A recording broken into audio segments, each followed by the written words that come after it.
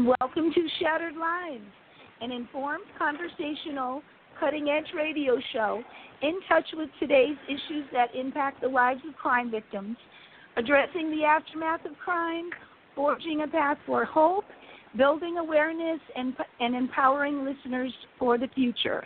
This is Donna R. Gore, a.k.a. Lady Justice, your host, with my co-host, Delilah Jones, president of ImaginePublicity.com, welcoming you to today's show and to our library of weekly archive shows.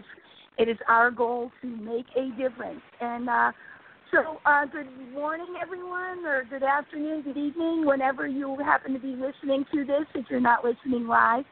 We welcome you to a Part 2 edition to a very esteemed guest. We were very fortunate to have Dr. David Fowler on our show last May to kind of give us a medical examiner 101 treatment of what he actually does in his role and what that encompasses. But we didn't quite cover all of the issues, so we invited him back, and he very graciously is going to be talking to us about another aspect other than just death investigation per se.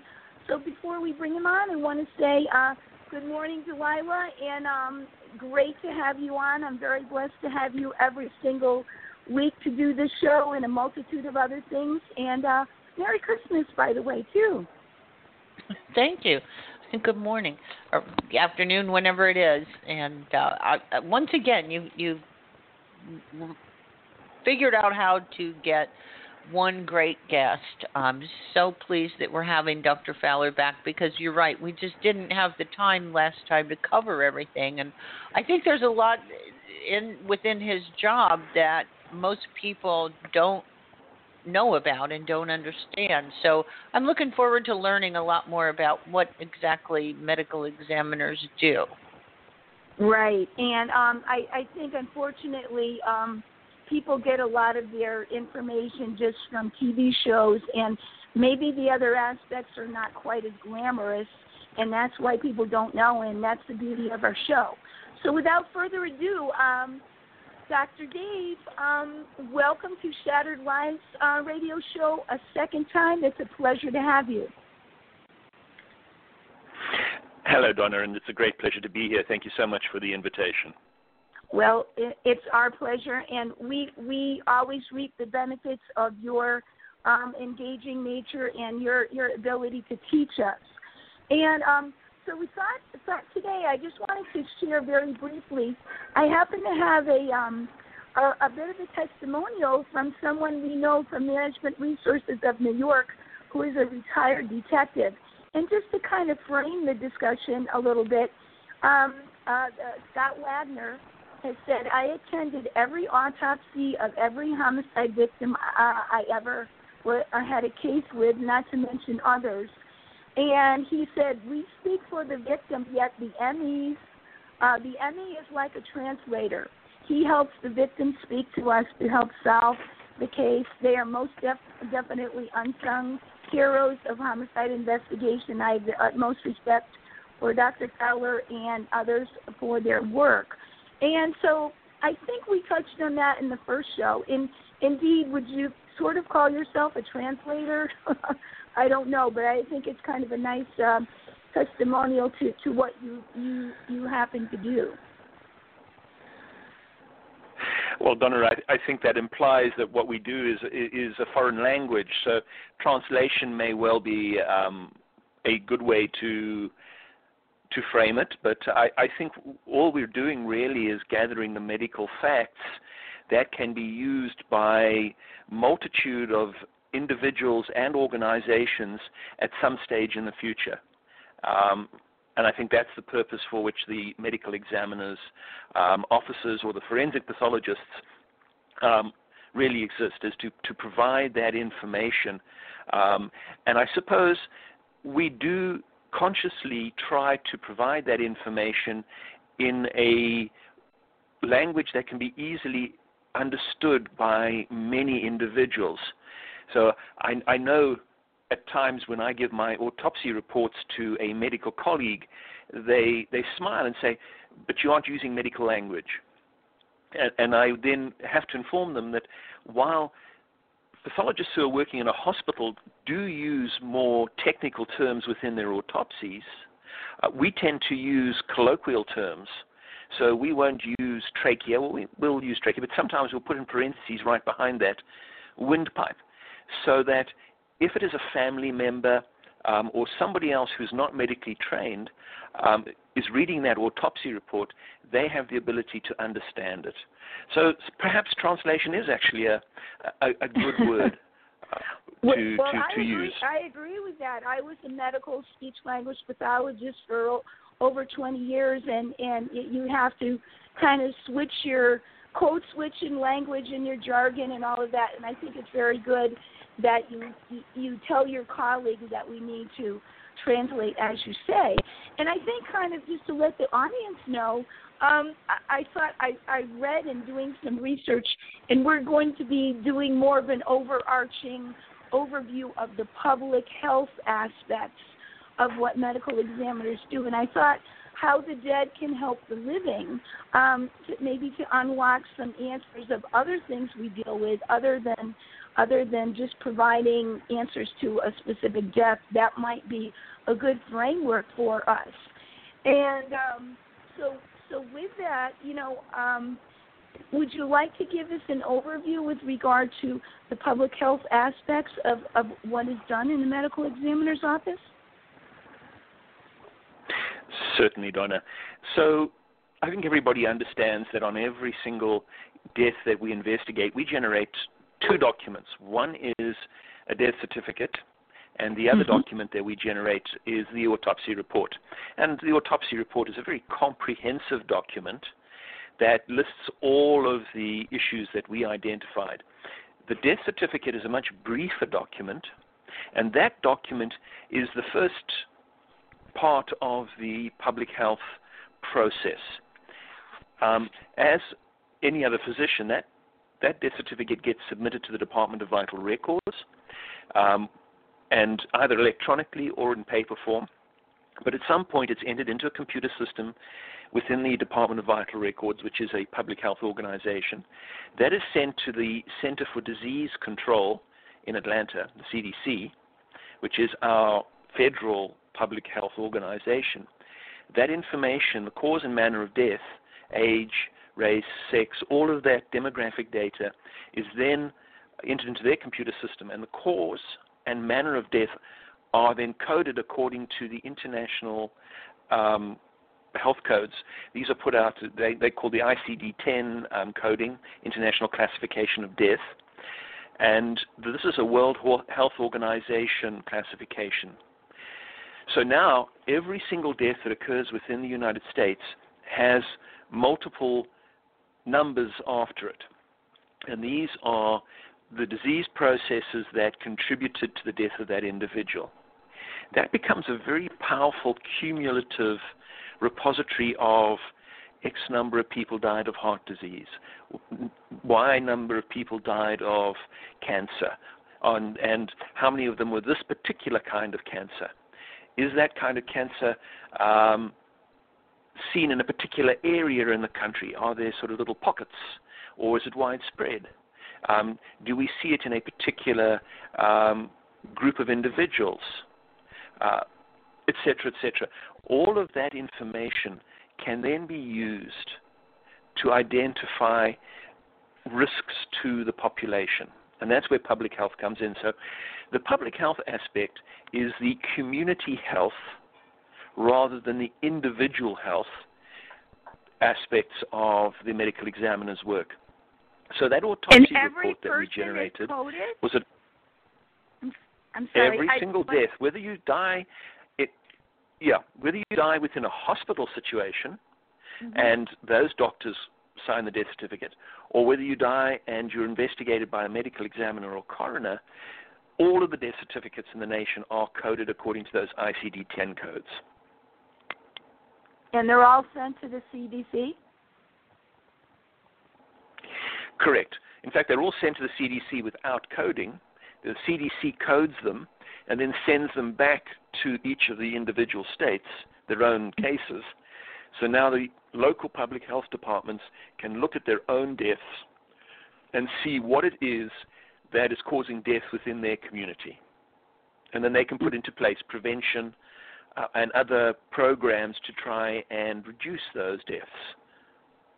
Okay, that makes sense.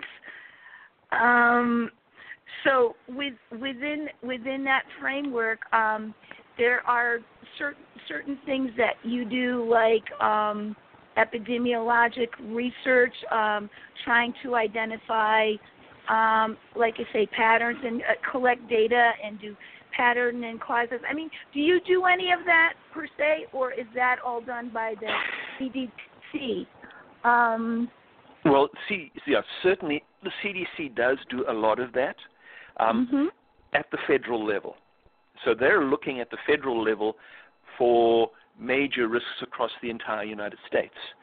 Each individual state would be looking to see what in their state has a potential threat, and every state is different. So, for instance, down in places like New Mexico in the desert area, there are still some reservoirs of bubonic plague, which pop up every now and then. You don't see those up here in Maryland where I am.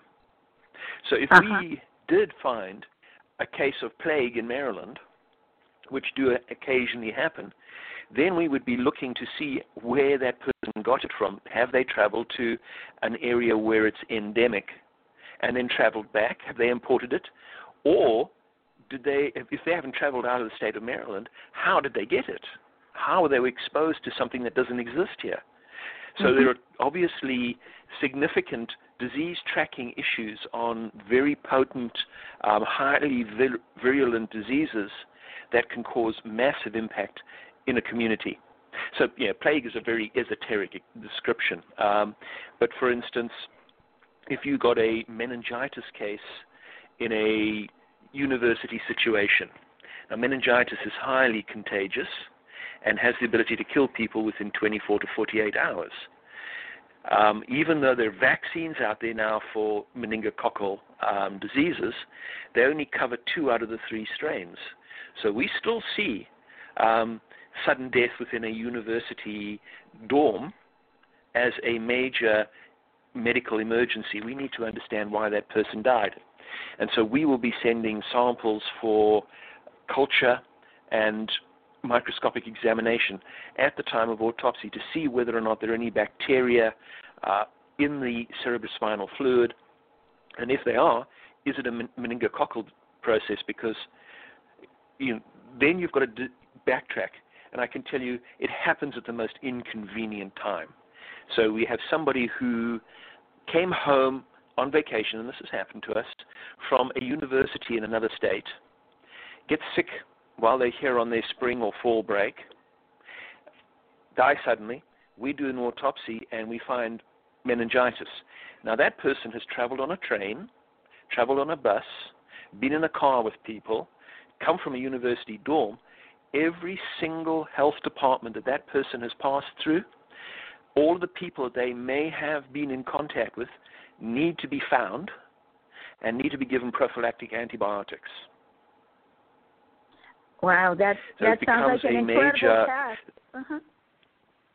Yeah, so that's not a homicide where we've got time to stop, analyze the evidence, give the bullets to the police, and the prosecutors have 6 months or whatever it is to go through the process of preparing their case. We have to identify people within 24 to 48 hours. So the public health machines in the counties, in the state, and at the federal level have to be prepared to handle these things at a moment's notice. And often we are the initiator of the warning that this is something that they have to do. Wow, there must be quite a does essentially everybody stop what they're doing and contribute to this, or there are only certain individuals within your office that would handle that in terms of how it's dealt with? Well, the onus is on the medical examiner and any other physician who identifies something like that to immediately notify both the local and the state health officers, there's always somebody on call. Mm-hmm. They are then required to start the epidemiological backtracking of where that person, so they will immediately visit the family, put the family on antibiotics. Then there's a question and answer session with the family. Where's this person being? Did they travel? Did they drive themselves back from college, or did they share a car with 3 or 4 buddies? And so the process, you just simply track back one step at a time, identify where these people have been, get back to the dorm where they live. The university can provide you with the names and addresses of all the students. Now, it'd be great if it's in the middle of term and all those students are living there. You just walk into the dorm and give everybody antibiotics. If it happens to be during spring break, all of those people have now traveled somewhere. Right. And wow. So you can imagine the enormity of one of these potential events. And you may not decide to give everybody antibiotics, but at least to warn everybody that this has happened, and if they suddenly start feeling ill or they get a headache or this happens, that they need to go and get urgent medical treatment immediately and not wait until it's too late. So there are different ways of doing it, and depends on the disease process, etc. But this is standard epidemiological backtracking of disease processes. That's just another single example of what the MEs do at an individual level, which has public health impact. But then there are multiple other databases and other information gathering groups that we contribute to. For instance, there's one which is run by the Consumer Product Safety Commission, and it's the medical examiner coroner information system. So if we identify, for instance, a commercial product which caused the death of somebody, for instance, a stepladder in somebody's kitchen which collapsed under somebody's weight while they were putting dishes and things away in the top cupboards in their kitchen using the stepladder, or changing a light bulb. Now, that might just be a freak accident. But we will notify that particular data group that this particular model stepladder collapsed. And nobody else might actually, that might be just the one-off. But for instance, imagine if over a period of 6 months, 5 or 6 coroner medical examiner systems suddenly started sending the same information to the Consumer Safety Commission. Now, all of a sudden, there's a pattern. There's a pattern, yeah. And so this cumulative data, so this is not something that would be on a death certificate. The death certificate would say head injury due to a fall, or neck injury due to a fall, and that's where it stops. It doesn't give you the detail.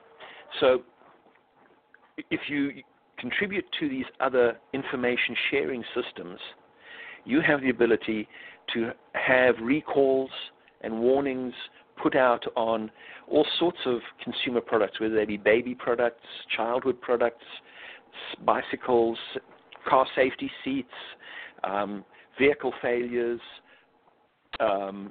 ladders, tools, electrical risks. You just name it and you think of it, and there's a potential if that device failed, we should be notifying these particular organizations to allow a consumer investigation.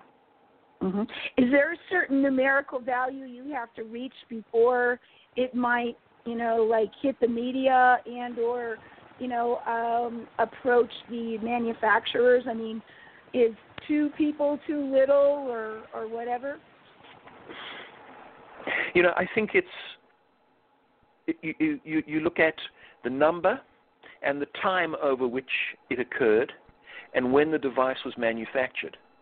So this is a 30-year-old device that's no longer being sold and may have just deteriorated over age. They're probably not going to react to it, and it's not available for resale. They may just blow it off. But if this is something which is relatively new, been on the market for 6 months, and they have 5, 6, 7 of these suddenly come in, that may trigger it. Every one of these circumstances is going to be on a case-by-case basis, and the trigger will be different. I see. And it's not something the medical examiner decides on as the trigger. That's decided by the Consumer Safety Commission as to and their epidemiologists as to what constitutes a risk given the population, the number of these items out there, how many were manufactured, over what period were they manufactured. All of these things would figure into their decision matrix.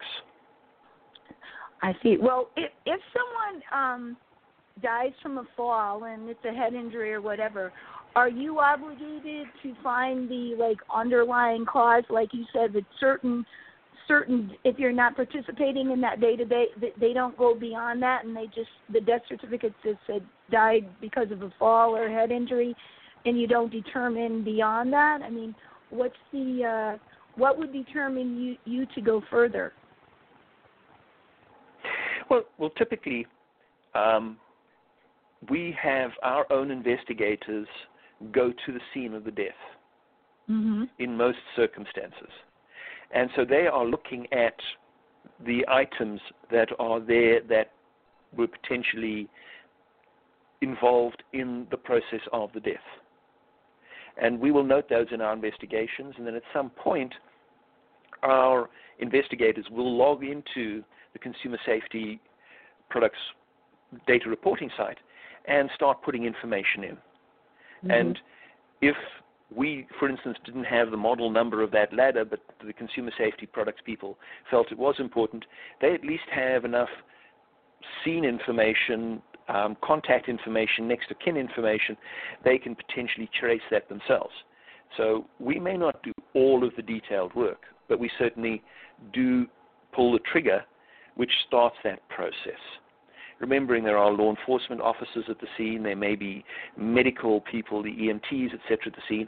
All of those information sources can be looked at to see whether or not you can identify an issue. So, for instance, if you come across a child safety seat in a car that didn't protect the child during an accident as well as it should have, the EMTs may actually report it. The police may put in a report. The medical examiner or coroner may put in a report, or you may get a report from all three about the same incident. One would hope that the more reports that would go in, the better. There is no onus on anybody to make that report. It's not required.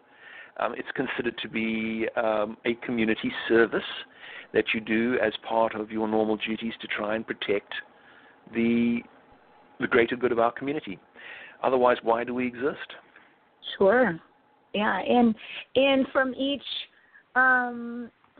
incident, whether it be a product safety issue or a communicable disease or something, that has repercussions with regard to quality of life, and you're learning how to, in terms of preventative care, let's talk a little bit about that. How with each case you learn more, and are they then revamping protocols with what to do, because this was something that was unforeseen, and now we can say we should add this to our protocol?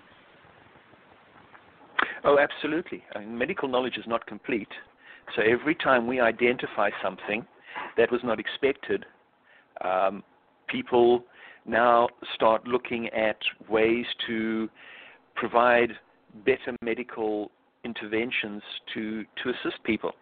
One of the things that we've noticed over the last couple of years in Maryland, because we have the benefit of a high-quality CT scanner in our facility now, is that many people who die at the scene of a car accident or other head trauma often don't bleed to death, but they often have air entering their blood system through the veins.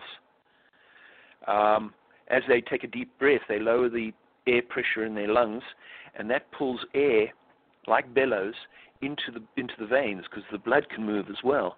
And if you get air in your veins, we all know that eventually that air bubble gets into an essential organ and causes death. Now, most people who die of air embolism die very quickly, and they die at the scene of the incident. So they don't get to hospital, they don't get a CT scan in hospital, so nobody knows the true incidence of air embolism except for medical examiners who have CT scanners. Because you can't see air in a body during autopsy because there's air all around. So okay. it's not immediately and easily obvious at autopsy either. So for years this has been underdiagnosed. And we're seeing it more frequently now that we have this high-tech equipment in our facility. So we now have been able to inform EMTs, etc., that it's not just giving people fluids, but keeping them flat or even in a slightly head-down position, so there's always positive pressure at the site of the head injury, which would then stop air getting into the body. And this is done as standard procedure in the hospitals. Often people put people in a slightly foot-up, head-down position when they're putting central lines into the body to prevent the chance of air embolism. Air embolism. Wow, that's very interesting. In fatalities that occur at the scene. Yeah. Wow, that's really cool. And a very good example of learning by trial and error, and then you identify this as something that everyone needs to know. Can you talk a little bit about I had read where some in CDC material that some people feel that the public health impact and what you do may in fact outpace what is going on with the public safety aspect. And I know you intersect all of the time, but is it really kind of like a 50-50 equation here where there's a lot going on, or what do you have to say about that? As we learn more about how our bodies and our brains work, and are you doing more with public health versus public safety, or is it equivalent? I think both the public health and the public safety agencies are equipped to do things in a different way.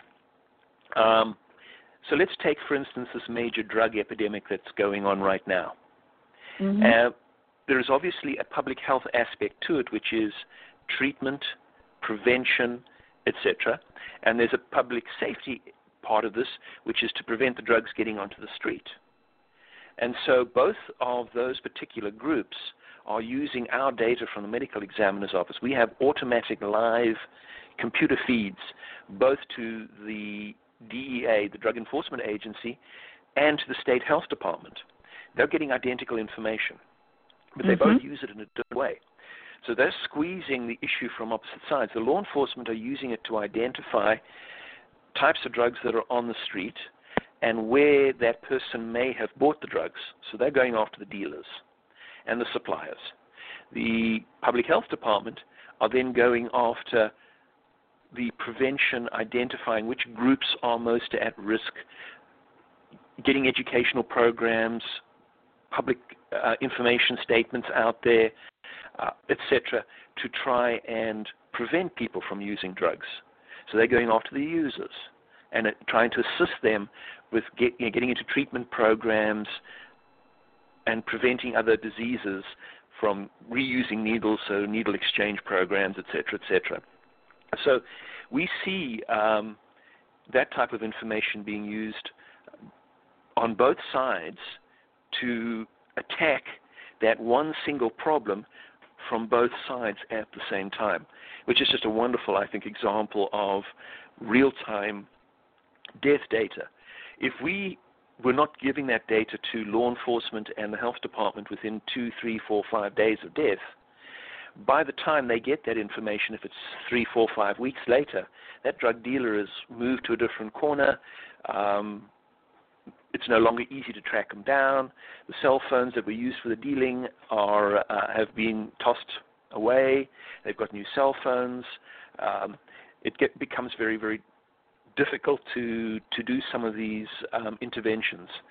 So in Maryland, we're very, very fortunate that the lab that we have in our facility for drug deaths gives us the results within 3 days. Sometimes 3 to 5 days is the usual window. In most places in the country, you're talking 3 to 5 weeks. And in certain places, it may be months. And, of course, they cannot do these rapid interventions to protect their community, which is, again, a major gap, I believe, and therefore both law enforcement and the public health department can't function efficiently as they should be able to. And so there's two different types of public health data that people typically look at. One is the quick and dirty, and I've just given you an example of the quick and dirty data, which you can use for instant interventions. And then there's the cleaned up data sets which have been verified and the quality is superb. That's the stuff that's usually produced by the CDC, having cleaned up all the data that's sent back to the states. That is long-term epidemiological data, so you can see the long-term risks to your population. But you've got to use both if you're going to be truly effective. Okay, so that's the second part. And then is there a third one you said? Well, then often things like the drug deaths, we have drug fatality review committees, much the same as the child fatality review committees. Now there you have a medical examiner plus a couple of physicians plus law enforcement. It's a multidisciplinary team, prosecutors, other scientific experts, school representatives, EMT and emergency medical services representatives, fire departments, all sitting on this multidisciplinary committee and sharing the information that they've got as part of their job. So law enforcement is superb at gathering information related to a criminal nature. The fire EMTs are first responders looking at saving lives, and they certainly make certain observations specific to their skill set. The schools can bring in school information. The medical examiner brings in the death information on a particular case. And when you start putting all of that together, now you're painting a very large and very vibrant picture of that particular incident. And when you then add all of those various incidents together, you can get much more detail. And then you start adding multiple of those together. You start being able to put together a comprehensive picture of the various risks to your children, to your community using drugs, etc., etc. So these are things which are going on in the background to really try and use the data and mine the data to the nth degree, and then also bring the experts in each of those areas in to help interpret the data at that committee meeting. Mm-hmm. Well, I'm just thinking back with the partners that we have with the in Baltimore, like the Guardian Angels, and the influx of homicides in the last couple of years, like 300 in a year or whatnot. There must be a special fatality review for what's going on. Can you give us a little update with regard to what's going on now in terms of the volume of homicides there in Baltimore? Because it really hasn't been national, I think, because of the election. What's going on there, just as an update? And is there a fatality review for all of, those children and other people that, are being killed daily? Well, if the person who dies is a child, there are child fatality review committees. Mm-hmm. If the person is a victim of domestic violence, there's a domestic violence review committee. Okay.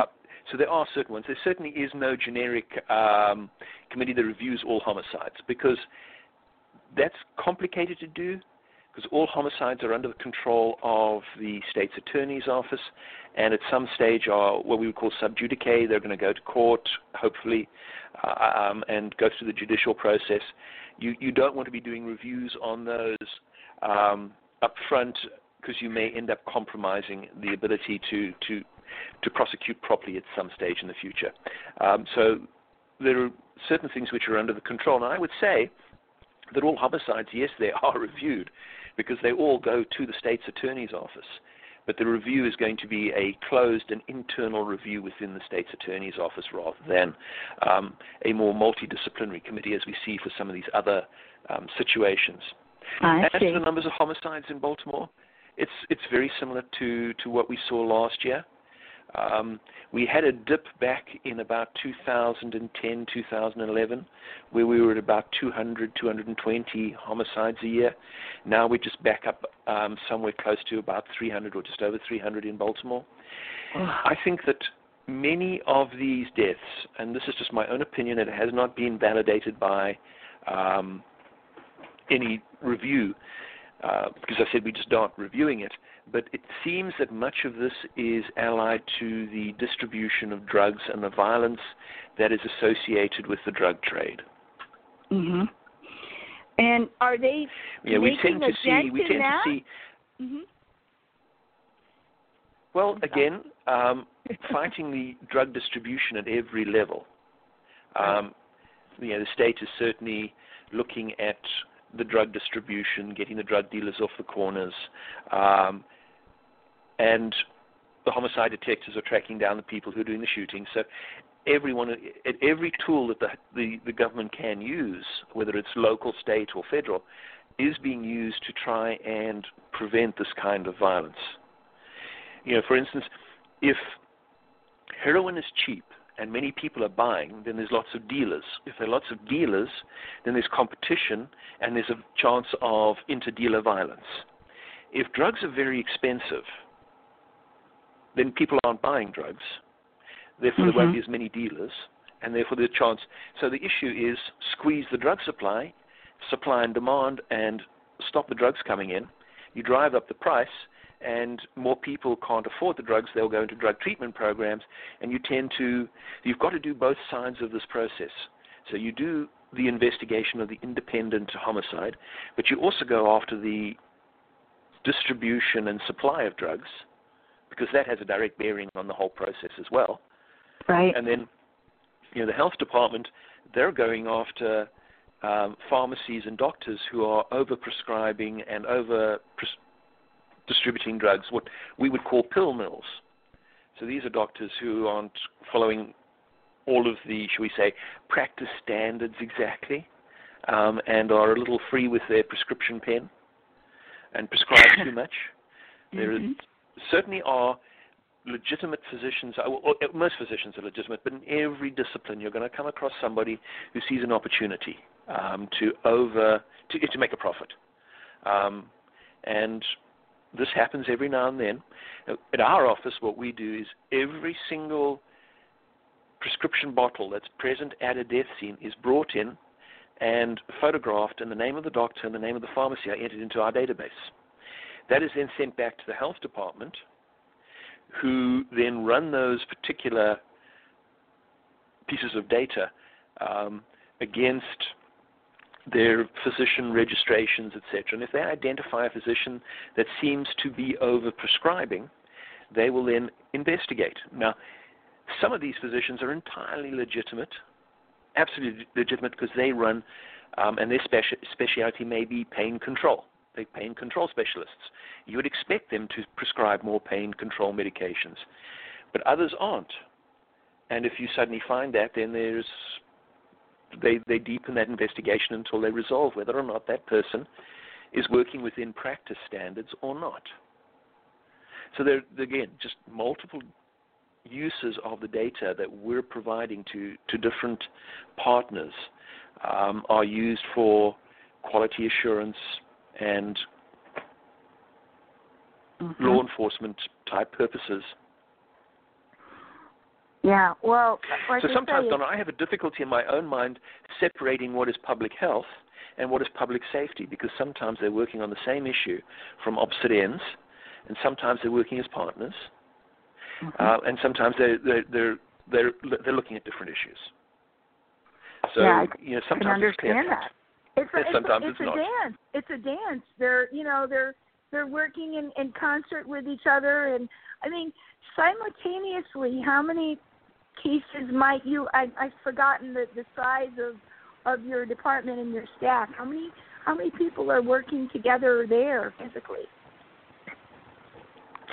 So we have about 84 full-time staff and about 110 part-time staff. We're investigating over 14,000 deaths a year, which is about 35% of all deaths in the state of Maryland. So that's a lot of, it's a high... 35%? Yeah, it's about a third of all deaths in the state. Okay. And we're going to be autopsying somewhere in the region of about 5,500 deaths will be autopsied.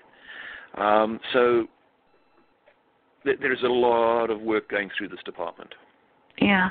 But you had mentioned that, you're able to do some of the cutting-edge public health discoveries because of your ability to do the CT scans and whatnot.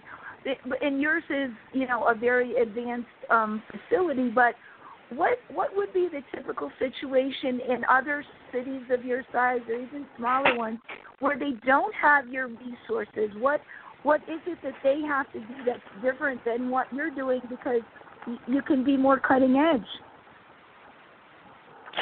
Well, I think there are two things which drive our ability to really function within the public health arena.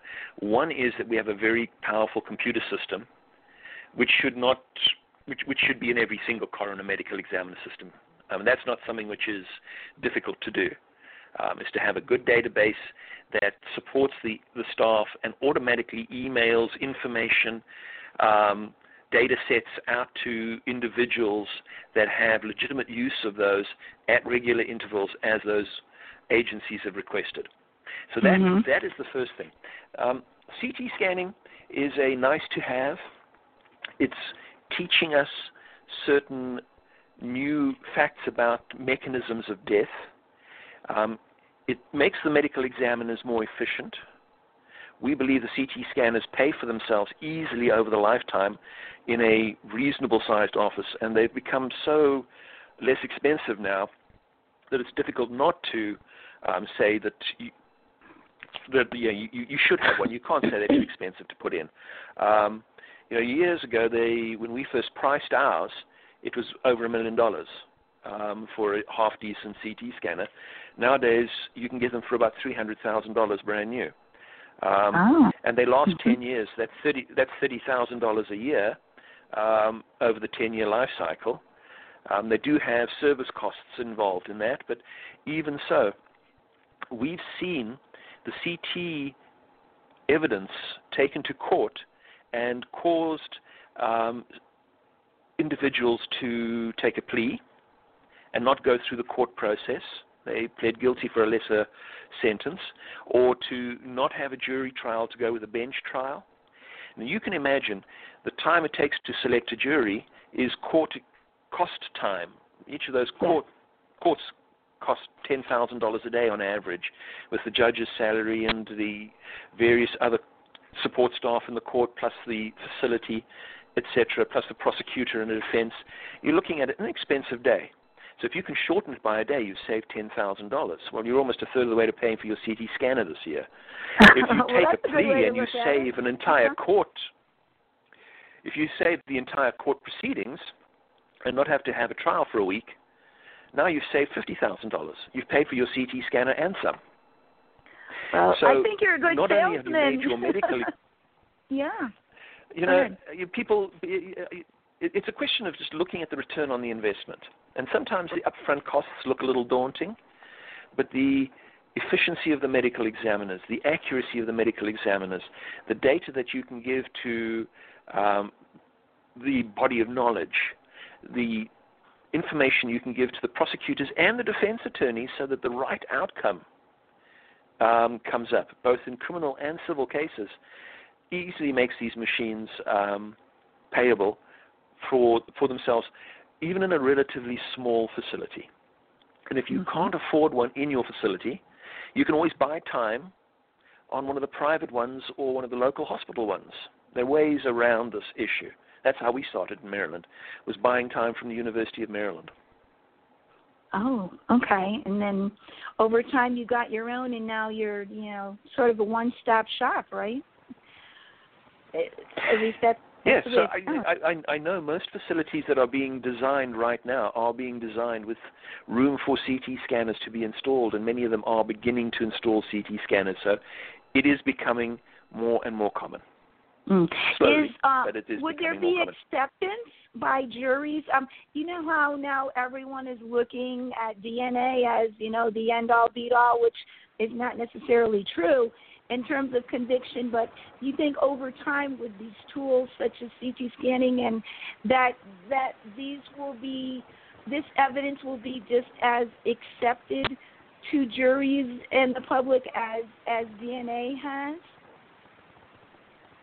Well, it's interesting. We've taken several cases to court, into the criminal court, where we were wondering whether or not they would be accepted, A, by the judges, and B, what the jury's reaction to this would be. And the cases that we've taken have been extremely positive. The judges have allowed the information in over the objections of defense attorneys. Mm-hmm. It's very useful in a court situation because the CT scan is not as graphic and inflammatory as a photograph of the deceased individual may be. And so therefore the judges are more likely to allow it in than they would some of the actual photographs of the autopsy. So you can get more information to a jury to assist them in that very difficult task of making a final decision. And I think that's the important thing. So it's been accepted. It's really been educational for the juries. The juries have found it to be a very useful tool, and it serves a different tool to DNA. DNA allows you to link this sample to that particular person.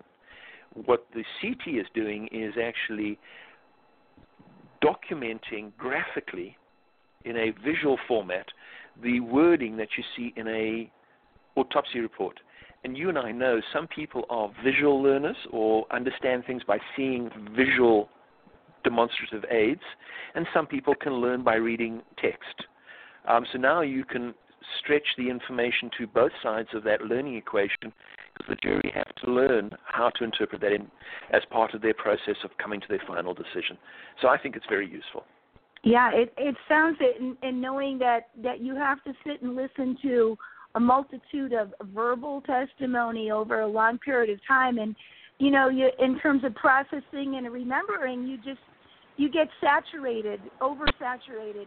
So maybe these visual tools, and I know, Delilah, you're a visual learner too. Do you agree that this could be, you know, very useful to people? And wanted to also bring you in here. You have some questions you'd like to ask as well? Oh, absolutely. I agree with what you've already said.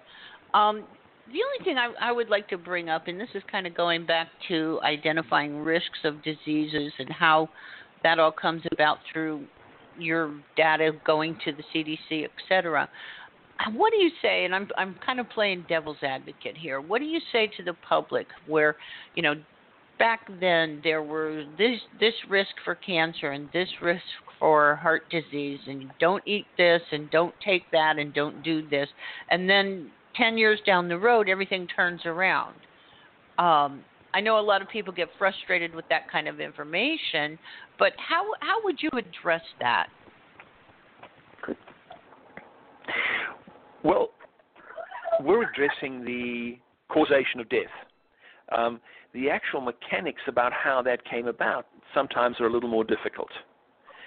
But so you start there. You're looking at the epidemiological issues.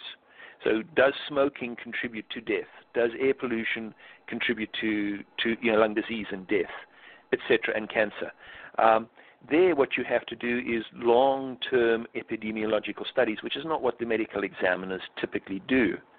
We would certainly identify the cancers and start that process rolling, and we do collect some basic epidemiological data as part of our investigation. Is the person a smoker? Yes, no.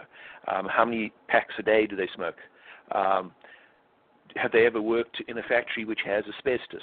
Are they exposed to certain chemicals? We do collect all of that data, and that's in our database. So if people mine that database, they can start making associations.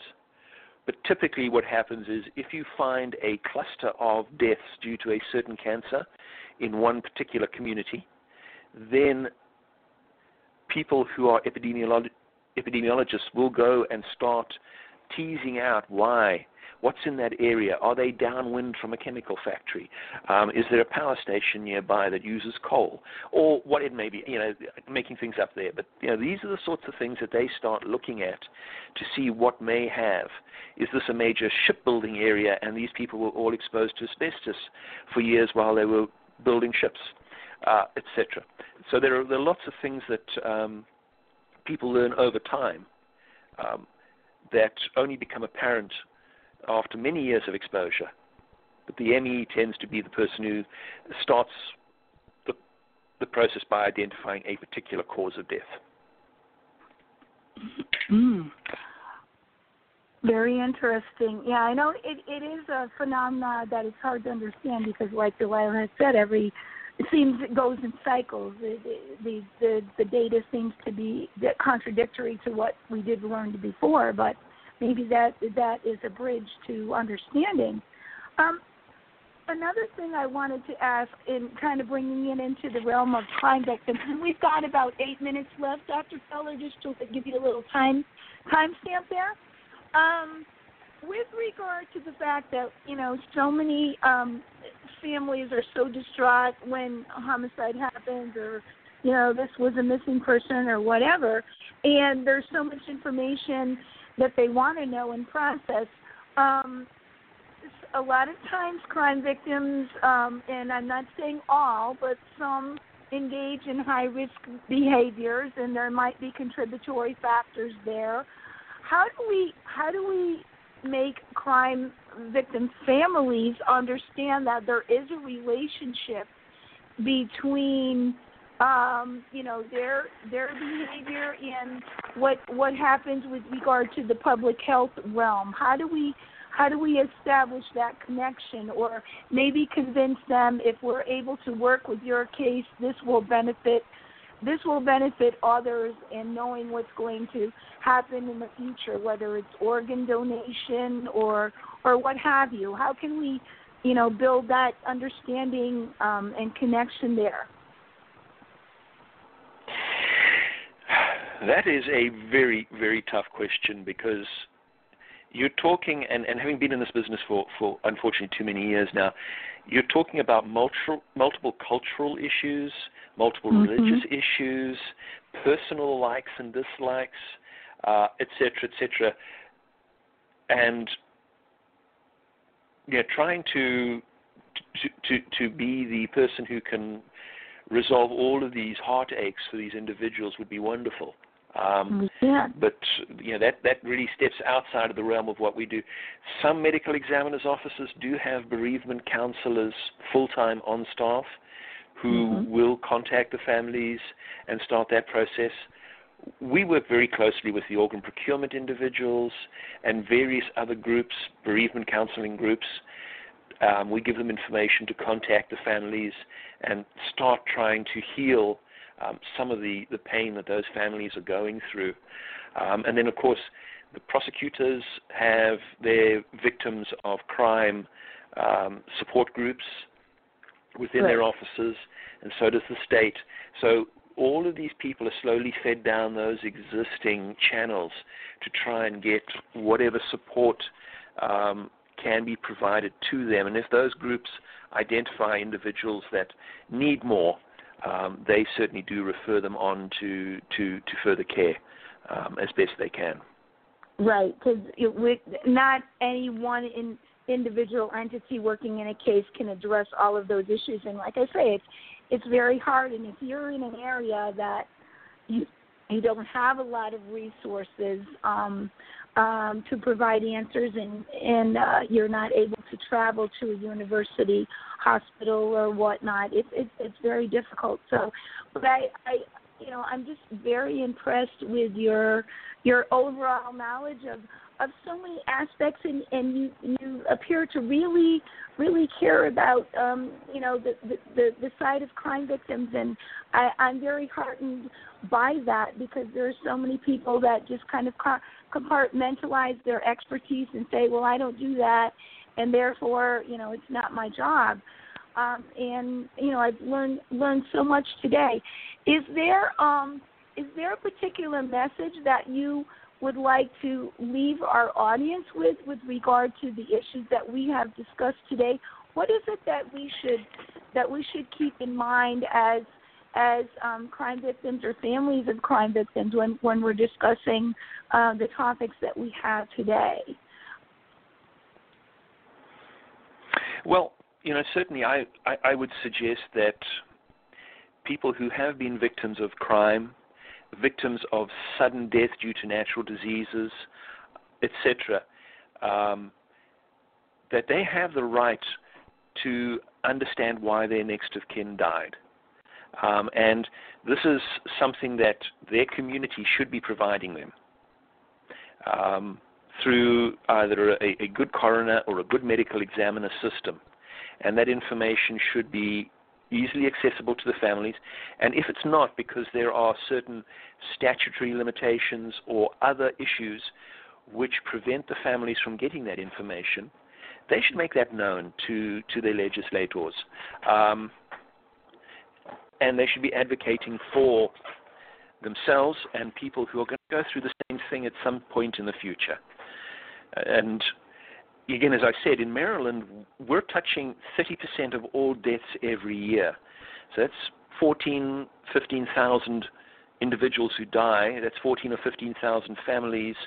And if you extrapolate that out to how many people are in that family, plus all the friends, over a period of several years, the coroner and the medical examiner's office are touching an awful lot of people in the community. And they should be doing their job properly. And if they're not, people can go to their representatives in the local and the state legislators and say, please, we need this, and we need it because it does X, Y, and Z, because it protects us, and we're taxpayers, and we need that resource appropriately done. And it's not an expensive thing for the legislators to provide the adequate resources to do it. We calculated it for a well-functioning, accredited office. You're looking at about $3 to $4 per citizen per year. That's the cost. Is that right? Wow. It's about the cost of a cup of coffee at Starbucks. And that's all it costs to have high-functioning offices with well-trained staff, good computer systems, quick toxicology turnaround, CT scans. In fact, we're doing it for a lot less than the $3 in Maryland. So you can create a very efficient system for not too much money and really enhance the public's health and the public's safety at the same time. Well, then, do you find yourself in front of audiences such as law enforcement or legislators to try to convince them of that fact, or is that our job as families? No, I do it too. You do it too. But I can tell you it's so much more powerful when it comes from somebody who is a user of the information. I mean, if I go and advocate for my office, it looks like I'm self-serving.